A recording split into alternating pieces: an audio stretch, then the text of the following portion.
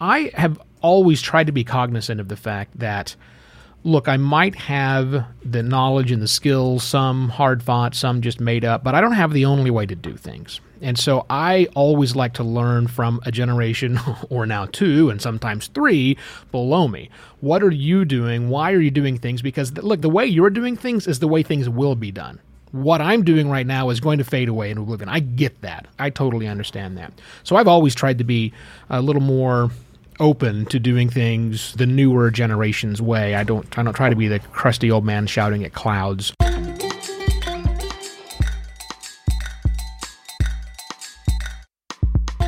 Okay. Podcast Junkies, episode 263.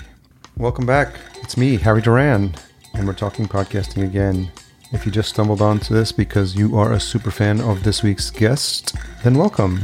This is the show where we talk to folks that are doing interesting things in podcasting and get to know a little bit more about why they do what they do. And it's always a fun time for me. Last week's conversation was with Craig Hewitt. He's the host of Seeking Scale and the CEO of Castos. And it's always fun to talk to people in the industry and people that are doing interesting things in this space, and especially the leaders of some of these companies that we hear so much about, but we just don't know the backstory. And that's always fascinating for me, and that's why I'm always looking to have these types of conversations. This episode is brought to you by Focusrite, and specifically the Scarlett 2i2 sound card, one of my favorite go-to sound cards, something I use for each and every podcast recording. The 3G line is a go-to for all new podcasters.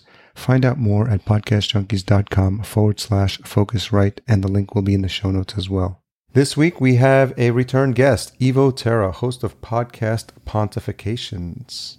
Ivo was an early guest on the show all the way back to episode 79. I'll make sure to include that link in the show notes as well. But a lot has changed in podcasting, in the world, in Ivo's life, and I felt it was time to have him back on. He's always interesting. I love his show, Podcast Pontifications. He's such an outspoken, positive voice for podcasting, and really did not disappoint. If you don't know the show, Podcast Pontifications provides daily, insightful, forward-looking episodes that have one central tenet. Podcasting needs to be made better, not just easier, and he's on a mission to make that happen. In this episode, we discuss his recent world travel, what brought him back to the States, and we share a discussion on the mental shift that occurs as you get older and perhaps a bit wiser. Ivo breaks down the production process of his show, why he chose to structure his show in such a meticulous manner, and if you've listened to it, you can tell that he puts a lot of time into it and takes a lot of pride in the production of it, which is really impressive and inspiring. Finally, Ivo talks about what has influenced his podcasting style, and as always, we're speculating on the future of the medium, and that's a fun chat as well. Full show notes available at podcastjunkies.com/263. We're always looking for support on the show, and if you enjoyed this episode or past episodes, I would truly appreciate it if you leave a rating and a review at ratethispodcast.com/podcastjunkies. I've been following pretty closely what's been happening with the Podcast Index. Podcasting 2.0 is the podcast itself, and podcastindex.org is the site. It's an alternative to the Apple directory, and I think it's been a long time coming. You may or may not have heard me mention it. I don't remember, but I've been listening to all the episodes of the show. It's hosted by Dave Jones and Adam Curry of MTV fame, Adam Curry, and he is affectionately known as the Podfather in some circles, and they're doing great things with the Index. It provides an alternate directory for shows. I'll admit that a lot of the stuff is a bit techy, but it's really fascinating, especially what they've done with podping.cloud, which is a service that allows podcast hosts to submit new shows and new episodes directly there. And from my understanding, it's a great service to have all the hosts synchronized to podping.cloud and allows episodes to be updated on podcast apps faster. The other conversation that's been happening there is about compensating creators for their work. And obviously, the first interest for me is as podcasters, but as I've been listening to these conversations, they're even talking about artists using the mechanisms and using the infrastructure to release albums. So imagine you could compensate a band and decide to send specific allocations to each member of the band if you're the creator, and so have that distributed evenly from the moment the song is played. It's pretty fascinating stuff. And one of the things I'll encourage you to do is obviously listen to Podcasting 2.0, the podcast. We'll provide a link for that. But also check out newpodcastapps.com. It's something I was reminded to do from Adam mentioning it on the show. And newpodcastapps.com is a list of apps and directories and hosting companies that are supporting all the new tags that are being made available through Podcast Index. And it's things like transcript, chapters, search tags. You can have a funding tag in there. And there's some cutting edge apps that are doing really, really interesting things. I'll read through a couple of these. I'm on the site now. Podcast Addict, Podfriend, Podstation. Let's see here. Podcast Guru, Hypercatcher, AntennaPod, Cast Coverage, PlayAPod, EscapePod. There's really a plethora of apps to check out. And personally, I'm a fan of Overcast, but I've been testing out some of these others. And the other thing I've done is actually set up Podcast Junkies on the value block. I think I'm saying that right, but it allows me to get compensated for the show if you are using any one of those apps. So if you want to test it out, try out one of those apps at newpodcastapps.com and look up Podcast Junkies and let me know how it goes. Okay, I think that's it for now in terms of what's happening and interesting in the world of podcasting. That's not the range of it, and I'll be testing out some other features. I'm really interested in this idea of dynamically inserted relevant content, not just ads. And I've been fascinated by what Brian Barletta is doing over at Sounds Profitable. So stay tuned for more of those experiments. Okay, stay to the end of the episode. I'll reveal this week's retention hashtag, but let's jump into this awaited conversation with Mr. Evo Terra. So thanks again for coming back. Return engagement is always fun on buddy. Podcast Junkies. And when two podcasters tend to geek out about podcasting, this conversation can go anywhere and quickly derail, I would imagine. That is a possibility. And that's fun. That's what's fun. Yeah, I agree. So most people that are listening know your journey already, but what was the impetus for leaving, for people who haven't been keeping up with you? Maybe just let people know that the quick story, you were abroad, then you decided not to be, and then you're back. Yeah, pretty much. I'll do the very short version. 2014, my wife and I decided to just leave the country. We were both in transitional periods of our various stages of employment. I like to say we had a shared midlife crisis. That works too. And we decided that, look, we are in a fantastic position that not a lot of people are in. Our parents are healthy. Our siblings are close in proximity to our parents, and as well as emotionally close to our parents. Our son is grown and has a decent job, so why don't we just leave? Why don't we just play the privilege card as much as we possibly can, lean into that, and just go for a while. So we did, and wound up traveling, as you know, we hit 13 countries and 3 continents that first year, and wound up in Bangkok, where Sheila was became the principal of a private school in Thailand. And I sat around doing nothing, being a supermodel, and starting a podcast consultancy, which was kind of fun. But then our son, who was grown and had a good job and all that kind of stuff, decided to get his girlfriend pregnant.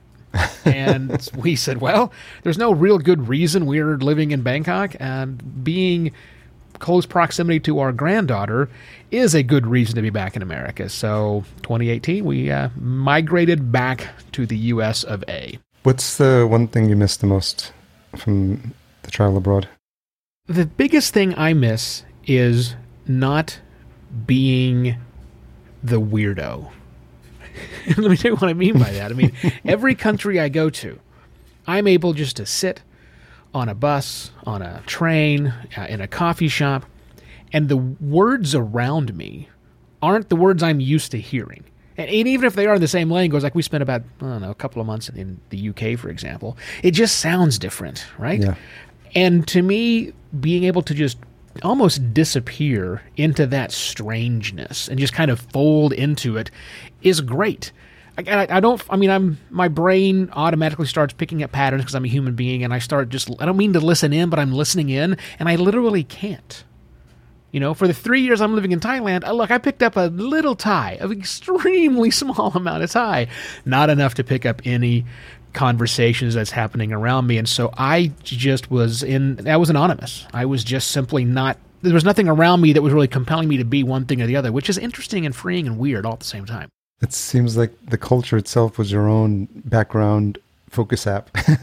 Exactly. Like in coffee shops, they've got that filter that says, do you want coffee shop background? And it's just murmurs, and you just kind of hear like sounds and plates clinking and stuff like that. So as long as there's no words you can understand, you can do your work. That must have been what it was like over there. That was very, very similar to that. Yeah. I always tell regular listeners know the story about me going to Bangkok, Thailand, actually, Suratani, and almost dying. But what was most crazy, other than the 26 hours it took me to get there, was the fact that, to your point, it's the first time I felt like I was same planet, but you feel like you're just completely out of your element.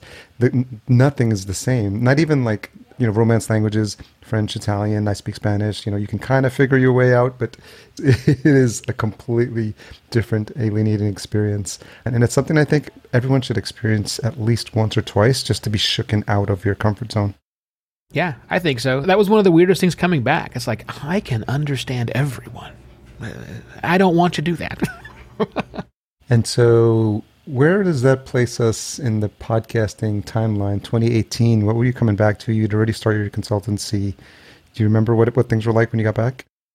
Well, that first, just getting back for that first, because we got back, I think, in April, and I was in a process of really growing out the business, because in Thailand, it was just kind of a thing to do on the side. But, coming back to America, I need significantly more income to live in Phoenix, Arizona than we did to live in Thailand. And so I was like, okay, this just can't be something I do for a couple of hours a week. This needs to become much more like a full-time job where I'm going to have to get a full-time job, and I don't really want to get a full-time job. When's the last time you were in a cubicle, by the way? What's that again? When's the last time you sat in a cubicle? Oh, wow. 2013. Okay. The last time I had a job with, and probably 2012, because mine was more of an office and a cubicle, but it has been a long time. Anyhow, I came back, and that was it. It was like, okay, I need to hustle and grow. So it was getting back to Phoenix, which is where I'd lived for some 20 years prior to that, reestablishing connections with people here in town, putting out feelers, and just really doing the hustle that you're supposed to do as an entrepreneur for that first year of 2018. And it worked out pretty well, reestablishing a studio here as opposed to what I had over there, and doing more work and finding people. And so, yeah, that's what it was all about. It was, podcasting was growing. There were still a bunch of businesses who were looking to do more in the podcasting space. And this, that's really all I work with, are businesses that want to make podcasts, and they were asking questions. So that was all great. Were you stapling flyers to telephone poles?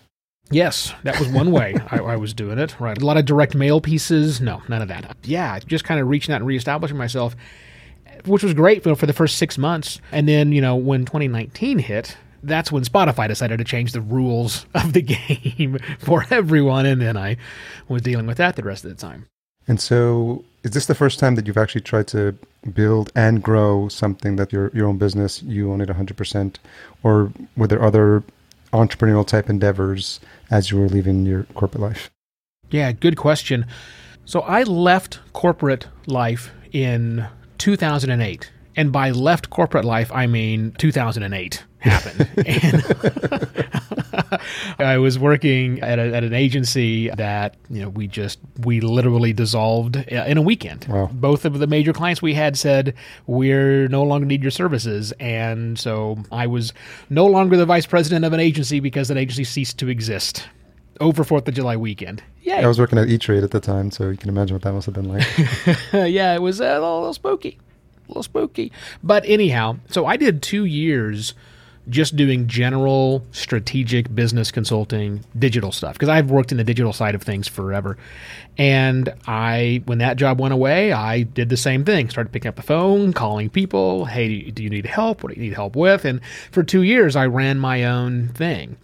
And it was great. I mean, I love working for myself. The problem at the end of that 2 years of doing that is I had 2 big clients. That was it. And I kept looking back 2 years before going, my agency had 2 big clients. It's not your eggs all in one basket, but that's 2 eggs in one basket, which is not a lot of eggs. So you either need more baskets or more eggs. So I went back and took another job at a different agency and began working there. So this is the first time I've realized I want to make it into a true company, not just me talking to people, but actually working with freelancers and others to do things beyond what I'm capable of actually doing on my own, building a real business. And it's been fun. I've been in business ops for the longest time. And Sure. so all the things I learned running agencies, most of them apply heavily when I'm running my own business now.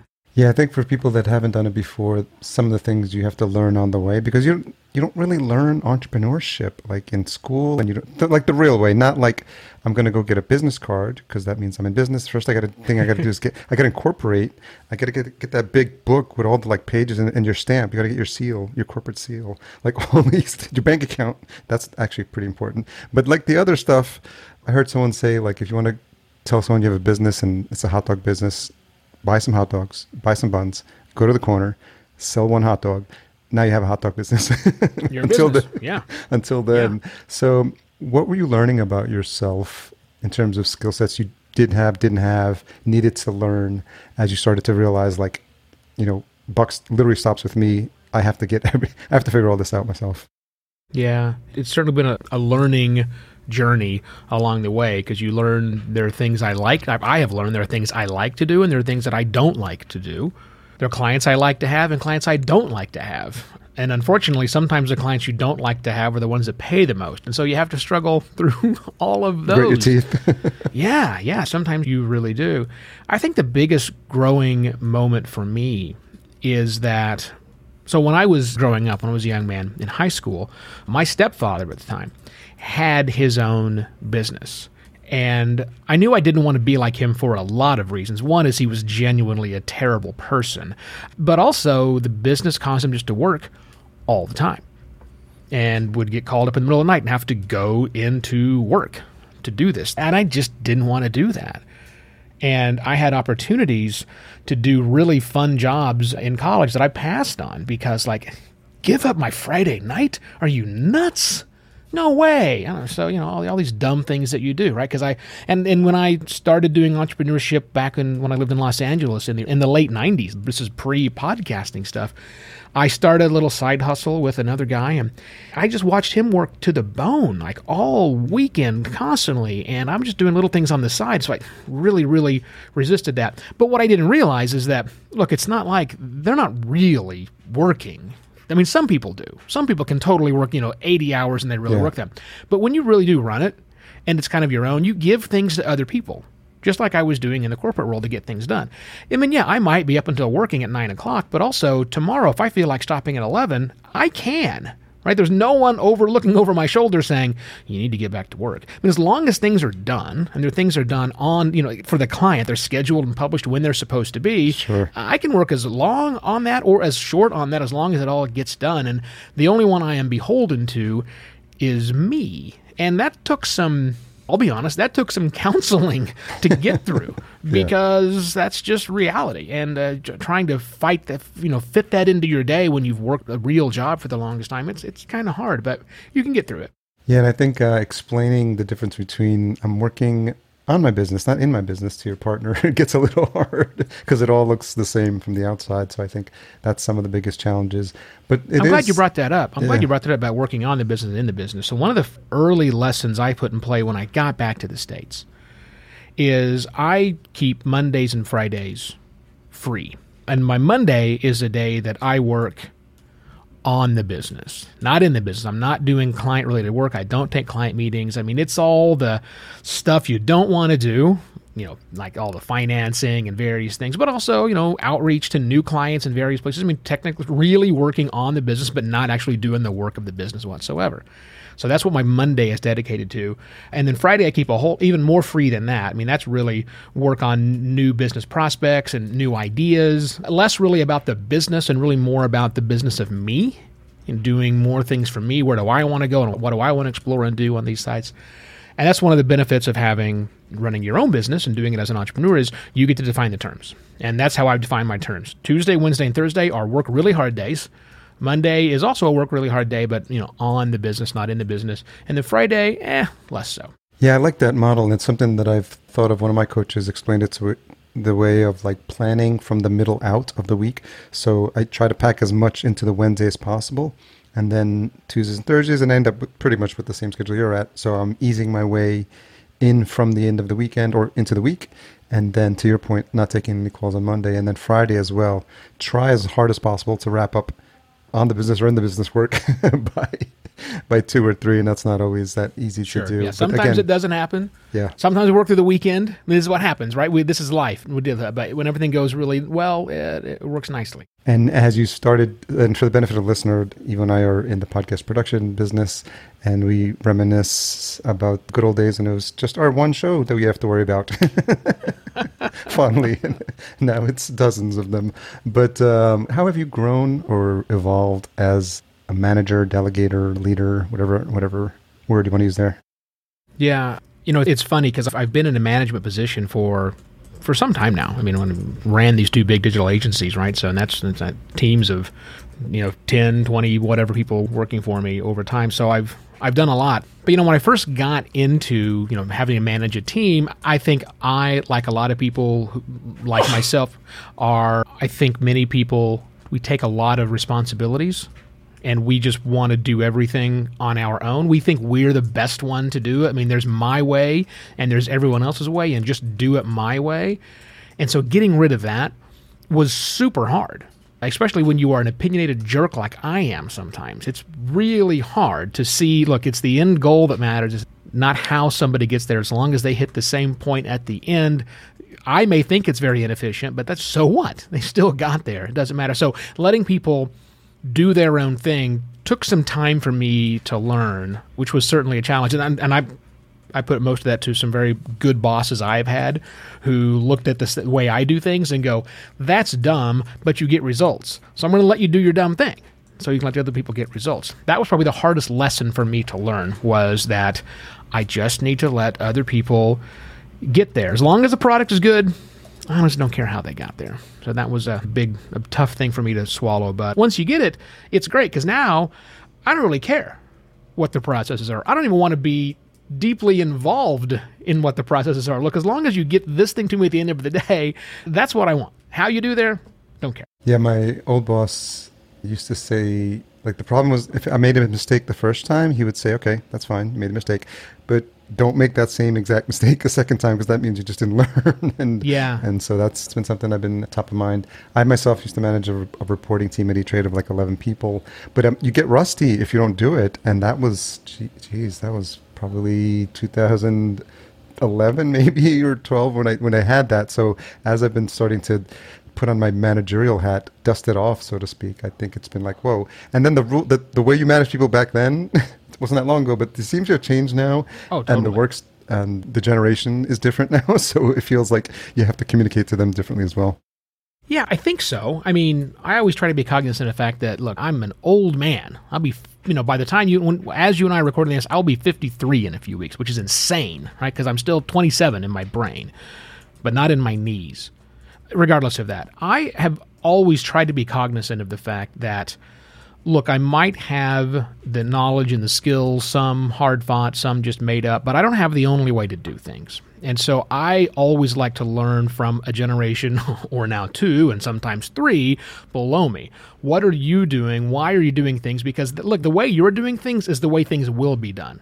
What I'm doing right now is going to fade away in oblivion. I get that. I totally understand that. So I've always tried to be a little more open to doing things the newer generation's way. I don't try to be the crusty old man shouting at clouds as much as possible. But also, I think there's a very different, I know my own experience is that I have never been a true manager in the way that I've seen other people manage. And that is, I'm no micromanager. I really am. I'm the opposite of a micromanager. That is, I have zero interest in doing it that way. And I'm fortunate now that the team of people that I have working for me are all competent. They have certain skills that let them get the job they do. I train them up the way that I want them to. And much like your old boss that hated to be asked the same question twice, me too, really, really do not like it when someone asks me the same question twice, unless they're asking for clarification. That just means, as you said, you weren't paying attention, and that's why I can't handle that. But, setting the parameters now is just vastly different. We're not making widgets. We're not cranking out assembly line stuff. There's no need to be butt in seat for a certain number of hours. I don't have any way to measure someone's output, and I'm not interested in doing that either. That's not the kind of business I want to run, where we just simply throw more time at it, more energy at it, and then more business comes at the other end. That just doesn't sound like a lot of fun to me. So I get to avoid a lot of those true managerial problems that I would have if I was trying to, I don't know, manage a 7-Eleven or something. Well, I turned 50 last year myself, so I'm in the club Congrats. now. Welcome to the half-century mark. Do you find that you think about things /life / ways you tackle problems differently at that? Did you find that anything changed for you mentally? Because there seems to be like a way where I just look back and I'm like, oh, I feel like I can listen to people. I don't know if it's wiser or just be more patient or just realize life is not that long, and I'm probably at the halfway mark now. So I've just been more cognizant that I've been aware of mortality, all this sort of stuff. And then that causes you to, behave differently and then try to live the second half. My goal is to live it 10 times better than I lived the first half, whatever that translates to. But that's something that's been top of mind for me. That's a very smart play, and I would love to think we're at the halfway mark. I think we might be a little further along than that, but hey, whatever. We'll see where neuroscience gives it. Download my brain into a Cymac body. I'm going to be a happy guy. Yeah, I definitely can commiserate with that. I have never been the most empathetic of people.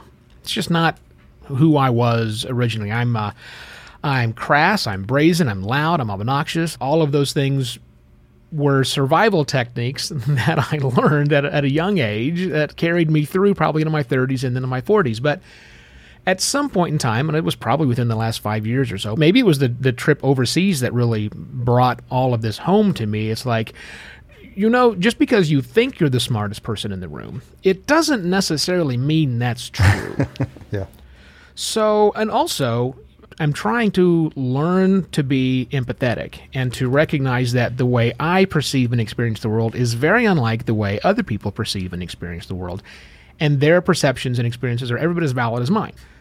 That was a very difficult thing for me to get through. I can remember some HR training things that I went through in the aughts, in 2010 or so, where they're bringing these things up. It's like, we don't have this problem here. I know every single person and this agency, and the thing you're bringing up right now isn't a problem.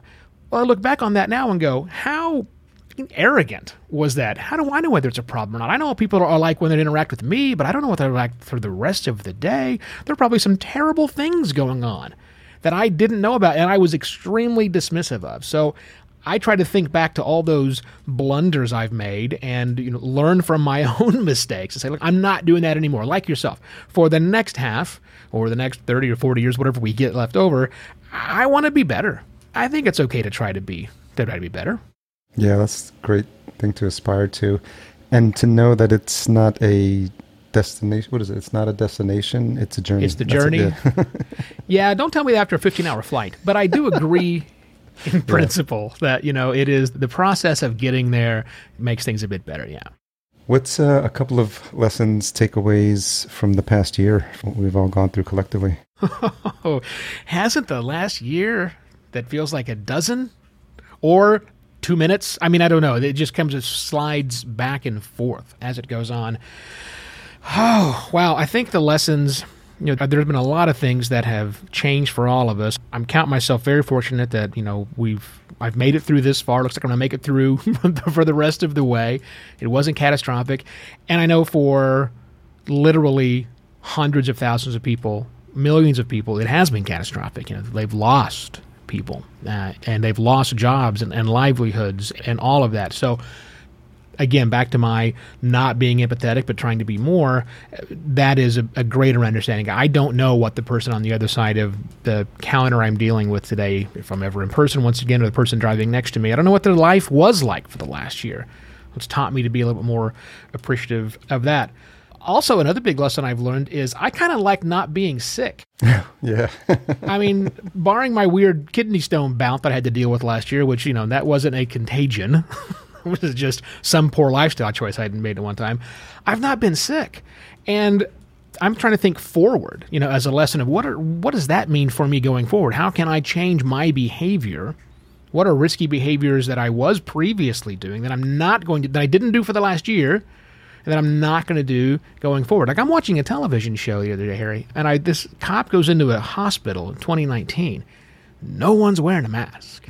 He's in the ER, and he's leaning down this person who's they don't know what's wrong with them, bleeding out their face, right? And huge stomach cramps, and he's right in their face. What's wrong with you? Like, so weird, so stinking weird, right? Yeah. So, and I look back to my life in Thailand.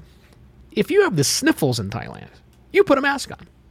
When you go outside, you will see 50% of the people have a mask on because they might have a sniffle or something. We just don't do that here. So I'm going to try and learn from what I saw for the 2.5 years I was there, and now what I've been experiencing for the rest of the year, to just try and just be a little safer about things, try and be more cognizant of the people around me. And in fact, that when I do get something, because I got grandkids now, and so they're little germ factories, right? They're going to bring these things to us eventually. But yeah, from now on, I'm just going to try and be safer, try and be more cognizant of the people that are around me, and just be a general better person to all of humanity, not just me. Yeah, I think it was a pause, and it was needed, and whatever angle you want to take, it was what we all needed collectively to slow down. I think that's part of it as well. So yeah, slowing down is a really important bit of that. We had to, when Sheila and I took off to go travel the world, it was go, but on a very different type of going. And then living in Thailand, when I lived kind of a semi-retired life, I really learned to not want everything that comes out. And, this last year, if anything, has taught us patience. There are some things we want we can't get. Something we just simply, there's no way to get that gratification. So you just get by without it. I wouldn't say it's not austerity or anything, but yeah, just recognize that, look, you don't have to have all those things to really still be happy. We managed to get through in a 2-bedroom condo in the downtown Phoenix, and we still like each other. So, all things are good. Yes, my girlfriend and I say we made it through COVID in this apartment, and I think we were better off than others. I am so grateful for that time we had in Thailand and time traveling the world because, at least for that first year when we were traveling, the only time we weren't physically in each other's presence was when one of us was in the toilet. The rest of the time we were there 24 hours a day, right? With this handful of breaks, right? So when this happened, I know this really stressed and ended a lot of relationships, spending this much time with someone. For us, it was old hat. No Been problem. there, done that. we did it over abroad. We can definitely do it at home. Okay, tech talk now. When did you decide that it was time for a new podcast? Oh, yeah. Oh, because I've had how many? I don't know. I think 19 at last 19? Time that I counted them, that I was either the host or co-host of. Yeah. Yeah. So actually, to tell the truth you're asking about Podcast Pontifications, yes, the show that I do 4 days a week, it didn't start out life as a podcast. In fact, I didn't want to make a podcast. My original plan was to do it as a Facebook Live video. And the original focus of Podcast Pontification, which has changed, by the way, but the original focus of Podcast Pontifications was to be a business driver for Simpler Media, my production company. I was going to talk to business people who were interested in podcasting but didn't know what it meant to be in podcasting, to kind of give them thoughts about podcasting, not how-to stuff. There's 150 how-to podcasts out there. Didn't want to do that.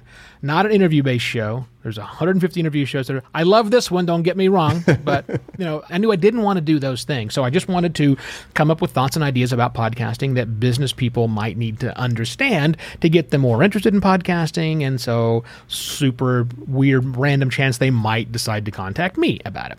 Well, I did that for about 30 episodes, and I got a text from Gary Leland, the podcast pickle himself. And Gary and I have known each other since the beginning of podcasting time, and he said, "Why isn't this a podcast?" And I said, "Well, I'm shooting a video on my phone for these Facebook people. I don't really want to make it a podcast." And he says, "That's stupid. You should totally make this a podcast." Right? Typical Gary Leland fashion. No pulling of any punches whatsoever. It's like, oh, I guess he's right. I don't know why I'm not doing it. It's not like it's that hard. I know I have all of the tools at my disposal, and those other Facebook videos are fleeting, so let's do it. So I switched. Well, I didn't switch. I still kept doing the live video, but now I stripped the audio out and make it into a show. Well, that was 2018 when I got that, or 2019 when I got that smack upside the head by Gary, and here we are now, middle of 2021, and I think this morning episode was 435. Congrats. That's awesome. It's a crazy number of episodes, right? On my third season, and the focus has totally shifted. Now I'm talking to other podcasters, people who have a podcast, independent, big podcast, I don't really care, giving them thoughts and ideas that they should be thinking about, questions to ask and answer themselves about where they see themselves in podcasting here in the present as well as the future.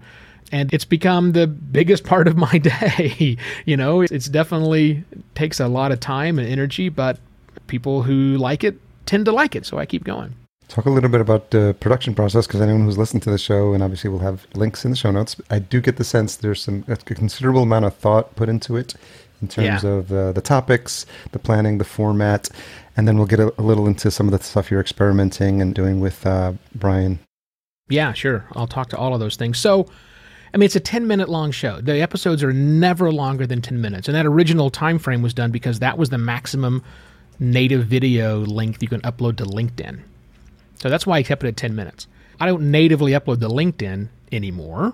Still on LinkedIn, but I could technically do it as long as I want to, but I've kind of gotten in the rhythm. I like short. Plus, also, I'm putting this thing out 4 days a week. So, I've got to keep it short. So for all the new podcast listeners out there, for all the podcast creators out there, my 10-minute long episode takes me 3.5 hours to produce.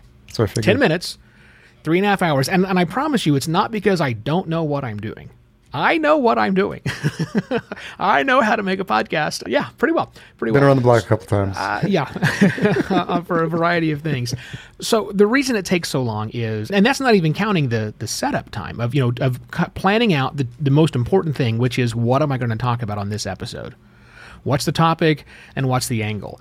That usually, so I've got a book that I keep here, and I have a whole bunch of notes written down on it. As ideas come to me, they get written down on the page. And usually the evening before my show, so Sunday night, because I start them at Monday morning, I've usually picked my topic, and I'm noodling on the direction I want to go.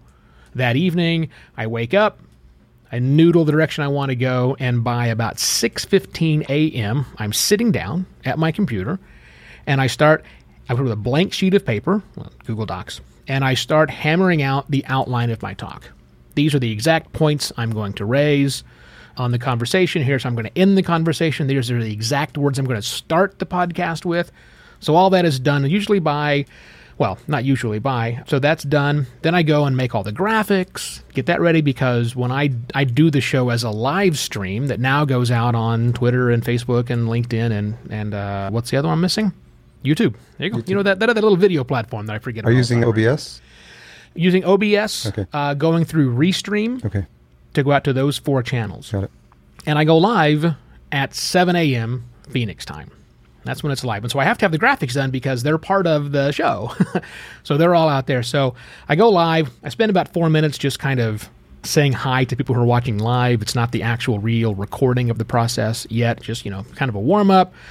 Getting people who may be first-time listeners to understand that there's more stuff at Podcast Pontifications, all that kind of crazy stuff, the little behind-the-scenes stuff you do. And then a little before 7:05, 7:04, sometime in that time, I hit record. And just for the last 2 days, I've started actually recording the audio with QuickTime on the maximum side.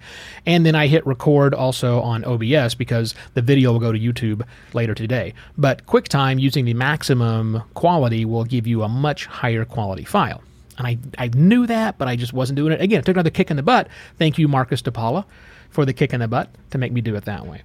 So I basically perform the outline of the show that I have written. There are some bits, again, the first bit, which I'm reading word for word. But for the rest of it, I just glance over my notes and I just go through the process. And I wind up with a 7 to 8, 10, something like that, minute-long experience that I put out there. All right, so I finish that up. And I'll be much faster for the rest of these things. So the audio file is a very quick edit because rarely do I have something in the middle that I need to fix. Because again, I've done this for a long time. Sure. I know the topic. I have the full outline. So it's rare I have a boo-boo inside that I've got to fix it. So 5-10 minutes later, the audio's edited. Where are you editing in? Hindenburg Journalist Pro. Awesome. I put everything into RX 8 standard right now to do the cleanup because even though I've got a nice, big fat microphone, pretty sound conditioned walls, I can make my voice sound better. So I'll spend 10 minutes making my voice sound better in RX, put it in Hindenburg. That's the Isotope RX plugin. Yeah. Such a great little tool. It's really, really cool. And so edited audio, throw it into Descript. Descript churns through and creates the transcript. While I'm doing that, I upload the image files and the video to Allie, my production assistant, who I've had for the longest time. Hi, Allie. She's great. So her job will be to put that video up on YouTube later, publish that video on places like my Facebook page and my LinkedIn page all later on. But her biggest job first thing in the morning is to correct Descript's transcript. Because as good as machine transcription is, it's comical. Have you tried Otter? I have tried Otter, yes. It's also very good, but very still good, yeah. It's 90, yeah. It used to be they 80, all have to be 70, correct. 80. Now it's 90, 95 yeah, sometimes. but they all need correction, right? Yes. Because it never gets my name right. It can, half the time it doesn't get podcast pontifications right. And That's plus awesome. all the other little weird things that I do inside of it. So Allie is busy correcting the transcript. While I have taken that transcript and I put it back into that Google Doc and I rewrite the whole thing.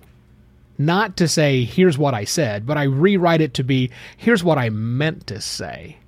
Here's the way I would write this, because the way I speak, I don't speak in complete sentences. I mean, the thing I just said was at least 3 fragments of sentences. When I haven't used a period yet, and it's going too long. Yeah. It's fine when you're listening, but not fine when you're reading it. So I rewrite it. And that's what takes me most of the time. So by the time I get the article done, totally written, by that time, Allie has gone through and spent an hour or so correcting the transcript. So that's ready to be published. And then everything gets kind of pushed together. I post it on my website, the full article. I publish it. I use Captivate as my hosting company. So that gets scheduled to go. I have a newsletter that I send out to people. So the article goes there that I've rewritten, plus there's a link to the audio file so people can click that and listen if they wish to, which is becoming more and more important since, Apple Podcast hates me now and takes 3 or 4 hours to get my audio. I don't think it's personal. I think it's all podcasters. You're right. It's an even hatred, but for right now, I want to keep it personal on me. I'm pretty sure it's just me. All the bad things I've said about Apple over the years, even though I'm an Apple user, regardless. So I'm usually done with the process by 9:30, but sometimes closer to 10 o'clock. But at 9:55 is when the episode publishes, and at 10 o'clock is when the newsletter goes out with all the things on it, and the social media through Buffer starts going through its process of sending things to various places. So yeah, 6:30 usually 6:15 in the morning until 10. And then Allie still has additional work to do afterwards to get the video all done. So 3.5, 4 hours for a 10-minute long episode. Well, that was wonderful. And I can take that little snippet out and share it for future reference for anyone who wants like a mini masterclass on how to produce a 10-minute podcast. I'll say, by the way, funny you should ask. Why don't you just go listen to Evoterra for about these 20 minutes, take copious notes, and you'll be more than halfway there. So there you go. That's the way to do it. What's been most helpful for you in terms of having a process like that specific and that detailed? It keeps me focused because I could do a lot of things. Sure. There are a lot of things that I could spend that time in and doing. I had an old boss that gave me a phrase I'm never going to forget, and it is that work will always expand to fill the time allotted for it. Parkinson's Law. Yeah. Is that what that is? Yeah, it is. All right. It's the amount of work expands to fit the amount of time that's been allocated. And anyone who's been to college and crammed for an exam the night before. Yeah. Or had given 2 weeks to do a project for your boss, and then like the night before you're just like, okay, got to get this done. So the reason I like this, I mean, it sounds like a long time, but it is a super tight process. I mean, I don't even check email until 10 o'clock in the morning, Monday through Thursday. I can't, because if I check email, I'm down in that hole, right? Yeah. I might look at a few news items while I'm first waking up or waiting for the coffee, but no, I do not. I can't do any of that stuff. But having it nice and tight where I've got a deadline approaching, like it's looming, and I know, it's like if it's 8:45 and I'm not like on the final touches of the article, I'm starting to freak out, right? I'm forcing myself in, because if it was like, I'll do that tonight, it would take forever to do that. So it's a certain amount of time that I have to put into it. And if I could spend more time on it, but I can't spend more time, I have to find a way to be efficient and yet make it get out good. And if I didn't do that, it would just be a spiraling thing that would last all day long, and I would get nothing else done with my day. And then, because my day begins really at 10. Then I got to do all the work of the business, because the podcast doesn't support the business. There's still the business that has to be ran after that. Oh, yeah, that. Where do you get your inspiration from in terms of the tone? Is it just an amalgamation of people that you listened to in the past, or, because I think about new shows, I think about interviews, and I think about my parents sitting me in front of like 60 Minutes and watching like 2020. And I didn't realize it at the time, but I was just like, now I can look back and be like, some of those people, the way they interviewed or their style probably in some way influences me. So I'm wondering for what you do, if any of that comes to mind. Mostly comedians. And I'm not joking about that. Really good comedians who can keep the suspense going, who keep that uncomfortable line like, oh man, what are they going to say? So, not Howie Mandel, nothing wrong with Howie Mandel, but it's a much more a fast delivery. I talk really fast. Probably a lot of the things that I've said on this conversation, many people have said, I'm sorry, what? Can you slow that down again? Not a 2X episode. Probably not. So that's naturally me. I just talk fast, and I try to talk the same rate that my brain goes, which is why I'm a terrible typist, because I try and type as fast as my brain goes, and I can't do it. But I type a heck of a lot faster than I write. I can't take notes because my handwriting's atrocious. But comedians, watching a lot of comedians in my early days, and I still like to watch a lot of comedy stuff, their delivery is the greatest thing to me, right? It's not just telling a joke, it's delivering the joke. So it lands just right. So it's all about timing. It's all about building anticipation and all of these things. So when I am in presentation mode, when I'm talking on stage, back when we used to talk on stages, or when I'm presenting on a video, you get a very different Evo than you're getting right here when you and I are just chatting, because we're just chatting, having a good time, right? Have a beer between us and have a lot of fun. But when I am performing, I roll back onto those people who are true performers who I've watched over the years, and I know that they do things differently. And I rarely say and ah or any of those filler words when I'm in presentation mode, which I'm all about during the regular conversation. So yeah, comedians, believe it or not, are what really has I draw a lot of my inspiration of how I present information. I just found a new comedian, Nate Bargatze. He's on Netflix. Really funny. You gotta have to check it out. His delivery is amazing. I like smart, dry, witty humor sometimes, as opposed to like the over-the-top, in-your-face humor sometimes. So I used to be a fan of Stephen Wright for a while. Just cerebral, just like so fantastic. You talk about someone who could build tension just with just long pauses, which half the audience is saying, "Was I supposed to laugh at that? Was that supposed to be funny?" And the other half of us are, guffawing in the floor. Yeah, definitely. So Nate's kind of like that. He reminded me of shades of that as well. So we'll be watching that this afternoon. Then done. I was just turned onto a book called How to Write Funny as well that I saw on someone's Twitter stream. So I just grabbed that on Kindle, and it's a comedian. I forgot who wrote it, but it's how to and it speaks to comedians, and now I'm doing morning pages. So just to get the writing muscle worked. But I am fascinated by that. I actually commented to my partner this morning that I feel like I have a comedy set in me, maybe or open mic night, not a whole set, but like a 5-minute, sure. And it'll probably take 3 or 4 more years for me to get to that point. But I am just also fascinated about, they tend to be the most observant and the ones who are good. It's like funny as a byproduct. They're actually more observant of just like observing the world around them and seeing things that, sometimes take for granted, and you're like, oh yeah, that is right. They're like, why are things like that? Well, I mean, that's kind of the shtick for my show. Right? I mean, less about the funny, although I try to think I'm a little bit funny occasionally on there, but just seeing things from a different perspective. Okay, this thing is in the news. And yes, I could pile on and talk about this thing, but if we just shift the angle, just change the perspective, get on top of it, go sideways, whatever you want to picture that one, there are other implications. That to me is a lot of fun. Just making us change our perspective. Because as humans, we're myopic creatures, right? I mean, our brains have been wired for pattern recognition, to a fault, which is very helpful so that we don't get eaten by a lion on the savannah. Totally get why the brain works that way. But there are other things at play that we need to deal with. And even outside of podcasting, I've done a lot of talks you ever heard of Ignite, the Ignite style presentations? I think so. Yeah. 15 or 5-minute long presentations all throughout the night, every 15 seconds the slides advance. That's right. Yeah. I've done like 9 different Ignite presentations, and I love the format. Short, get in there. You don't have any time to do anything else other than make your points on those slides. And all of my presentations that I've done have been just like, think about this differently. Let me just change your perspective. I'm going to talk about a topic, but going at it from an angle you hadn't thought about before to hopefully give you a better appreciation of what that is. And now I do that, 4 days a week, all on podcasting. Talk a little bit about the different ad formats you're playing with and the project you're working on with Bryan Barletta now. Sure. So right now on Podcast Pontifications, we don't have any ads running whatsoever. When I come back for season 4 in July, I'm going to have some additional dynamic content we're going to be putting in place. I can't tell you much about that because I don't have a platform yet.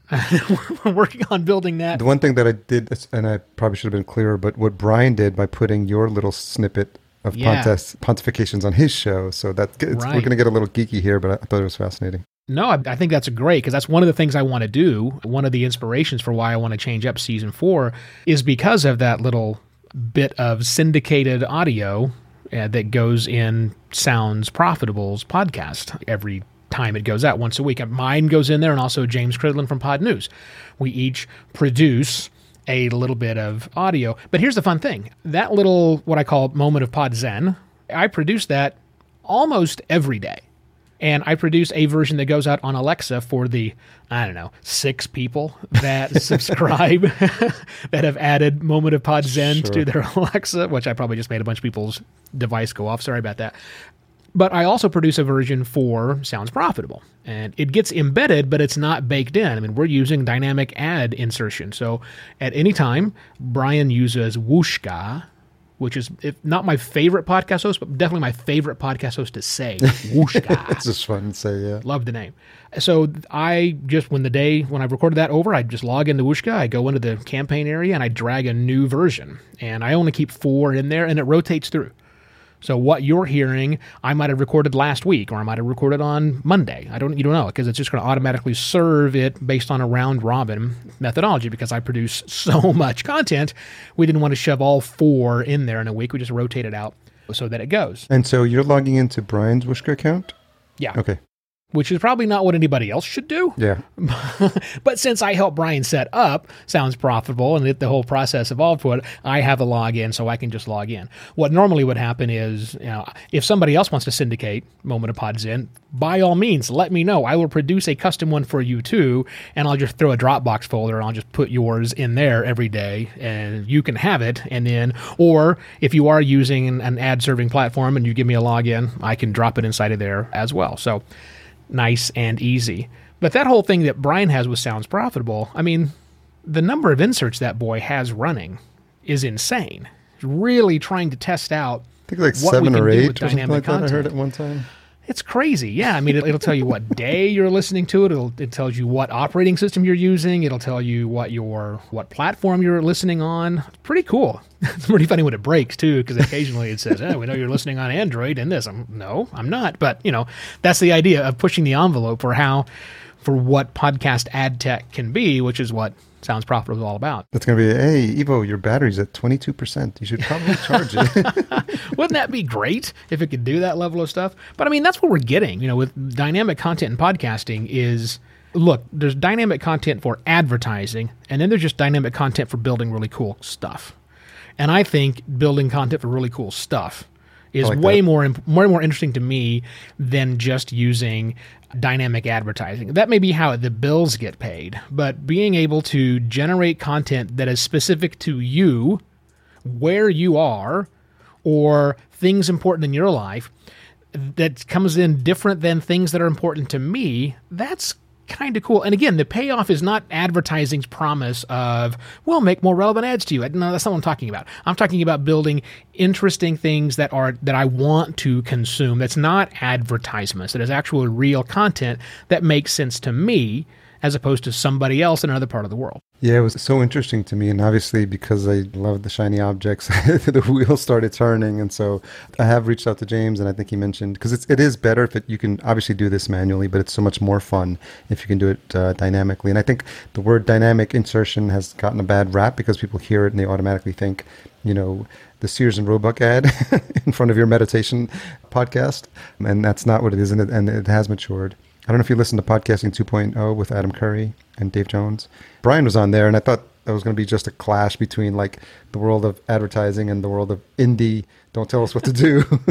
But surprisingly, by the end of that, it's a really, really good episode. By the end of that, Adam and Brian were on the same page with about 80 to 90% of the stuff. And I think we all want the future of podcasting and all boats rising and benefiting the podcaster, the listener. And I think there's some really common ground that was really interesting to see that they found. Absolutely. So where do we go from here? Like, are there things you're thinking about testing, trying new shiny toys in the podcasting space? Well, the new hotness right now is membership. It's private feeds. It's doing something in addition to, not replacing, in addition to the public feed. There's the new thing is chasing what we can do with premium stuff. I mean, iHeart announced today that they're going to have a premium feed operation. Now, you got iHeart, you got Spotify, we got Apple, and then we've got the Supercast of the world that have been doing it for the longest time. We know that Amazon is going to be right around there next. So this is kind of the new interesting world. And it's hard for a lot of podcasters who've been around for the longest time, I don't know, like us, who know that, we've seen this model not work great for the longest time. We know what happens when you try to lock up content behind a paywall. Yeah, it doesn't work all that well. Luminary. Yeah, take Luminary. But Luminary is not getting a breath of life because of this new Apple Podcast thing. That's now funny. Maybe there's a better way for them to do that. Now it might succeed. So I think all of us podcasters, what I'm certainly thinking about is how do I, a person who is committed to releasing free content that can go as far and wide as possible, how do I augment that with some content for members, from private information? That's not the same as just having a Patreon feed. That's doing something different than that is more connected to the apps people are using. That's intriguing. I don't know what it looks like. I have a vision of what it actually might look like, but it's going to require us all to experiment, be a little open-minded about things, and push for change when we need it, which is fine. I think it should be your new comedy routine. Oh, sweet. You could do a private feed and you just work out new material there. So they pay you for you to try out new jokes. Pay me to try out bad jokes on them. Wow. My wife's probably going to look at me like that's not a bad idea. Because usually I try them all out on her. They don't typically work out all that well, do they? No. And what do you think about in-person conferences? What's your feeling on that? I can't wait for 2022. That's one answer, yep. Yeah, I'm looking for 2022. I miss hanging out. I miss random encounters, right? And I've supposedly attended 3 or 4 virtual events, and in all honesty, I haven't attended one of them. I've shown up to give my talk, and that's it. So, yeah, I miss in-person things. And again, 2022, perhaps, if we're all very good and we do a good job, maybe 2022 we can get together again and sit in the same room, and, I can take another shirt off of your back. Who knows? Does that mean we won't be seeing you in Nashville? You will not be seeing me in Nashville. I'm trying to attend Nashville. What I did for PM21 is I have blocked it off of my calendar. I did that So too, my thought is to go to the living room, put it on the big, I don't know what size TV I have, but it's a big TV, and do it all there. That's my intent. Now, reality might be very different, but that's what I am intending to do. So I will see what's happening. Pay someone to strap on a GoPro and just roam the hallways. And then there you go. Just watch that on your TV. Stop at that person. Tap that person on the shoulder. What a great idea. And then it's the Evo Cam just on his shoulder. I got to get one of those. Fun. Well, my friend, obviously time flew by, and it's just a nice catch up and have this as a platform for seeing old faces and that exact feeling that I get at a conference. We haven't had it in a long time, and it's something that I've missed. And it's just nice to hear what people are up to. And I know we've chatted previously a couple of other times, but I'm grateful to have some dedicated time with you to see what's going on in your life. Well, thank you for inviting me back once again. My shirt's getting a little worn. I need a new one. So, what are you wearing? No, I'm kidding. I won't take that one. So. Thanks, Harry. I appreciate it, buddy. Need another round. Where's the best place for folks to catch up and connect with you? So the only social platform I pay any attention to whatsoever, still Twitter, where I am Evo Terra, all one word. And then obviously podcastpontifications.com for all of the podcasting goodness I produce. Oh, I was so excited to catch up with you. I almost didn't ask my regular question. So I'll just pick one of them. Something you've changed your mind about recently. Something I have changed my mind about recently. Let's see. What have I changed? Because that's a weird thing for me. Because I try to change my mind all the stinking time about things. Pop music. Oh, really? Interesting. Yeah. I have been hearing some more today's pop music. I don't even know if they call it pop music anymore. That's how old I am. Yeah, me too. But I've been trying to follow the release radar a bit more on the Spotify and being a little more accepting of tunes that come in. And actually, I'm like, wow, there's actually some decent music out here. Sure. It didn't all stop in the 90s. How cool is that? Yeah, that's good. Open up your mind and try new avenues. So we'll make sure we put that link to in the show notes as well for people to discover new music. Thanks again, Beautiful. My friend. I really enjoyed our conversation. Have a nice day, my friend. Cheers. So thanks to Ivo for coming back on the show. I know that his time is valuable. He's busy, and I appreciate his friendship in the podcasting space. And it was really fun to catch up. Time flew by, as it always does when I talk to my podcasting peeps. Full show notes available at podcastjunkies.com/263. Make sure you check those out. A lot of interesting stuff was covered in this episode. Intro and outro music composed by Cedar and Soil. cedarsoil.com for his full list of music. Don't forget, support our sponsor, Focusrite, and their awesome line of gear, specifically the Scarlett 2i2 Pro. If you're interested in a podcast for your business, sign up for a free podcast brainstorm at fullcast.co/chat15, and you'll learn a little bit more about the work we do at Fullcast, our production company. Next week, we keep the buzz going with the podcasting space. Sorry, couldn't resist it. With Alvin Brooke, head of marketing at Buzzsprout. Again, another conversation, long time coming. I think that he was one of the last folks I saw at PodFest prior to the pandemic. And I remember chatting with him at the booth and been following what he's been doing on Twitter. And I think we shared a Clubhouse space as well. So all of those events converged into getting him on the show. And so that was a great conversation as well. So stay tuned for that. If you made it this far, you're no doubt looking for this week's extension hashtag. Let's go with pontificating Evo, and I'll let you do your best attempt at what that spelling should look like. Hashtag pontificating Evo. Tag us at podcast_junkies and Evo at Evo Terra. He makes that pretty easy.